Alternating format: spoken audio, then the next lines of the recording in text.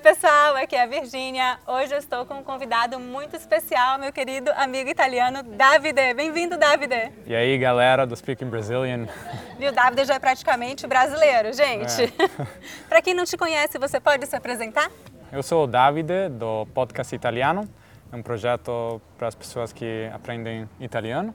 E estou aprendendo português faz um tempo e, inclusive, graças a você, aprendi bastante. Você fala português muito bem, né, gente? Com sotaque brasileiro. Muito Sim, bom. Você acha? Obrigado. Hoje nós vamos conversar sobre cognatos, português, italiano. Eu fiz uma lista de 10 palavras, 5 palavras que são cognatos verdadeiros e 5 falsos cognatos. Então vamos fazer o seguinte, Davide, eu vou dizer uma palavra em português para você adivinhar se é um cognato verdadeiro ou falso, e eu quero que você veja se você consegue me explicar o significado dessa palavra em português. Vamos lá? Vai ser engraçado. Tem uma listinha aqui no meu celular. Então, primeira palavra, artesão, artesão. Em italiano, artigiano seria uma pessoa que faz coisas com as mãos, coisas artesanais, artigianali, ou seja, produtos, coisas manufatti com as mãos. Então, você acha que esse é um cognato verdadeiro ou falso? Eu não sei, realmente nunca ouvi essa palavra em português, acho que seria verdadeiro. É verdadeiro, então em português artesão tem o mesmo sentido, uma pessoa que faz geralmente arte, né, com as mãos, e geralmente vende a sua arte, faz artesanato. Como se diz novamente em italiano? Artigiano. Artigiano. Artigiano, muito bom. E, artesão. Artesão e artesanato também, você falou. Artesanato. Artigianato. Artigianato. Eu estou aprendendo italiano também, gente. Fala muito bem. Vamos para a próxima palavra, a palavra número 2. Engraçado. Engraçado. O que significa engraçado? Engraçado em português seria divertido, né? A mesma coisa. Engraçado é engraçado em italiano. Ou seja, é um falso cognato engraçado, porque engraçado seria uma pessoa que é engraçado, que engordou em português. Então é bastante perigoso porque, assim, é muito... Cuidado, então se eu falar para alguém, você é engraçado. Sim, é perigoso para os brasileiros. Sim, quando a gente estiver aprendendo italiano, se eu disser para alguém, nossa, ele é engraçado, eu estou dizendo que ele engordou. Sim. Vamos para a próxima palavra, palavra número 3. Vamos falar sobre carnaval. O que significa carnaval? Carnaval é uma festa muito famosa até no Brasil. Acho que todo mundo conhece o Carnaval do Rio. Então você já sabe se é um cognato verdadeiro ou falso? É um cognato verdadeiro, mas porque a gente em Itália tem Carnevale, é mais ou menos a mesma coisa. Obviamente a modalidade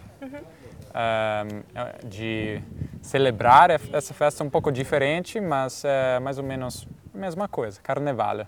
Carnevale, em português, carnaval. Carnaval, a festa mais popular que existe no Brasil.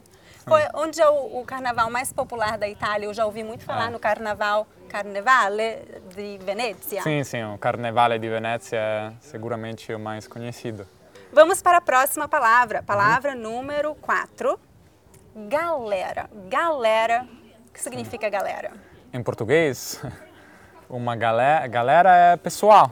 Pessoas é uma palavra que você usa para falar com muitas pessoas, ou seja, para, como seria? Address. Para se dirigir a um grupo de pessoas? Sim. Vou repetir. Cognato verdadeiro ou falso?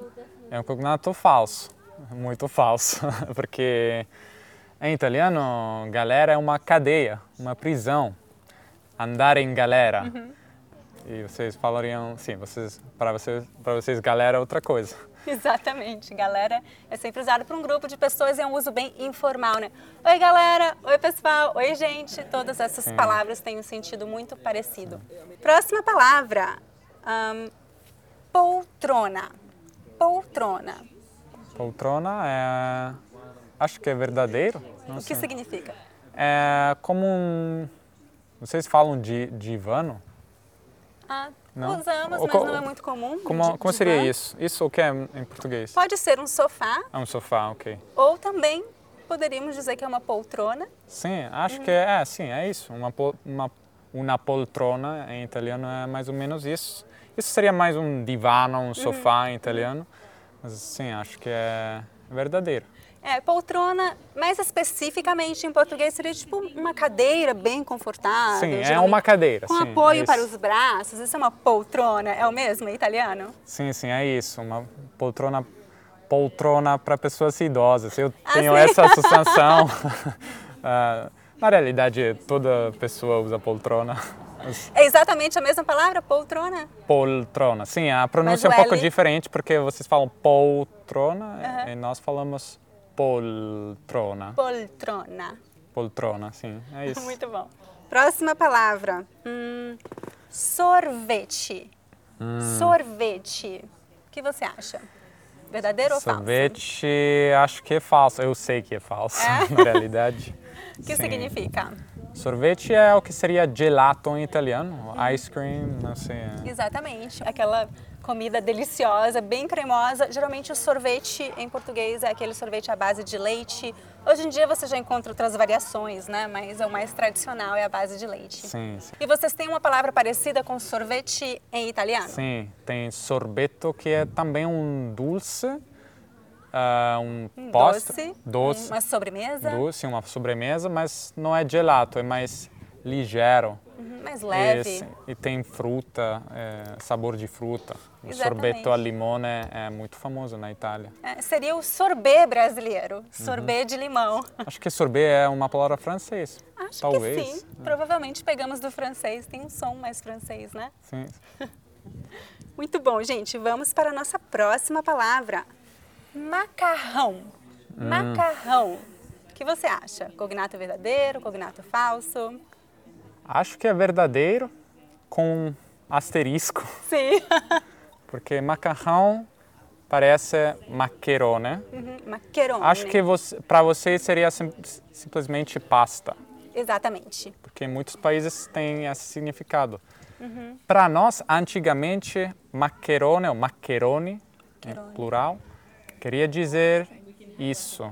Pasta era genérico para pasta. Hoje em dia, maccheroni é um tipo específico de pasta. Talvez você pode botar a imagem, é um tipo específico de pasta, não é genérico. Que interessante. A gente fala pasta, ou pasta asciutta também.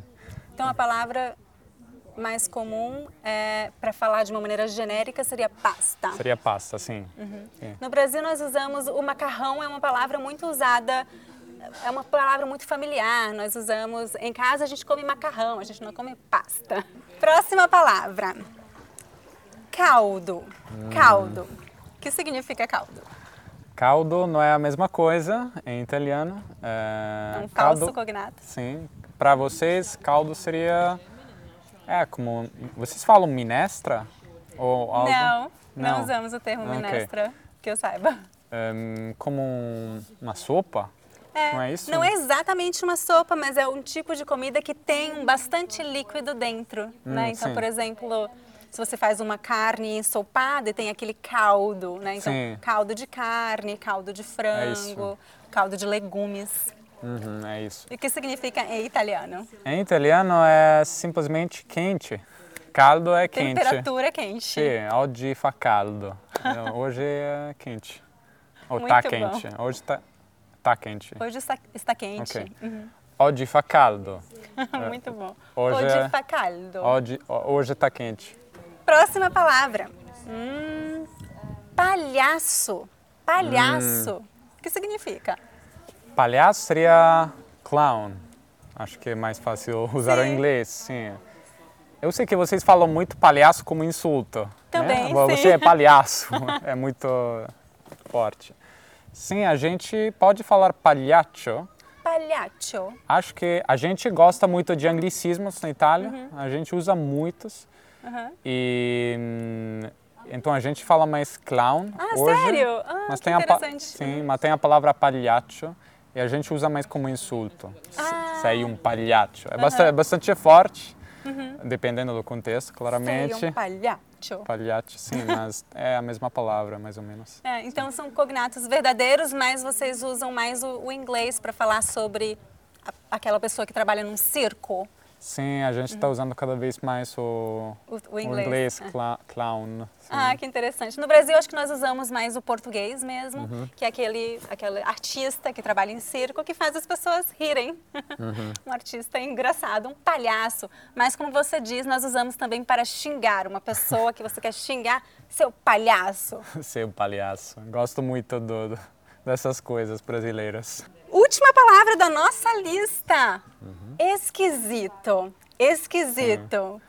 É um falso amigo, falso cognato. Esquisito seria estranho, bizarro. Bizarro, estranho, algo muito fora do comum, seria algo esquisito em português. Sim.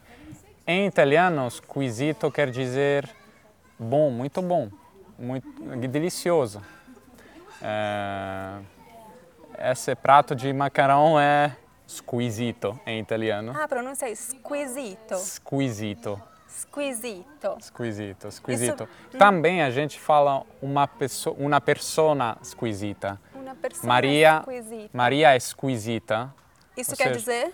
É uma boa pessoa. É muito gentil, muito cordial. Então, sim.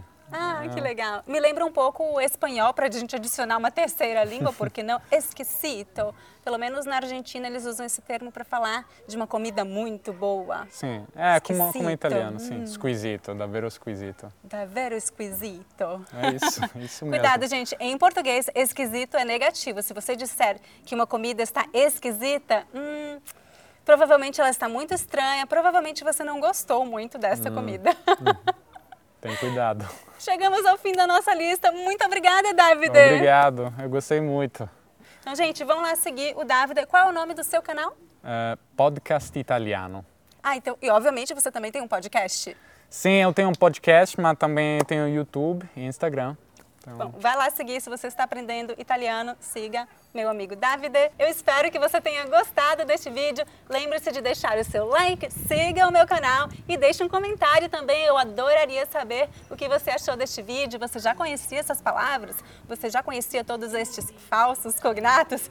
Me diz nos comentários. Até a próxima, gente. Tchau, tchau. Tchau.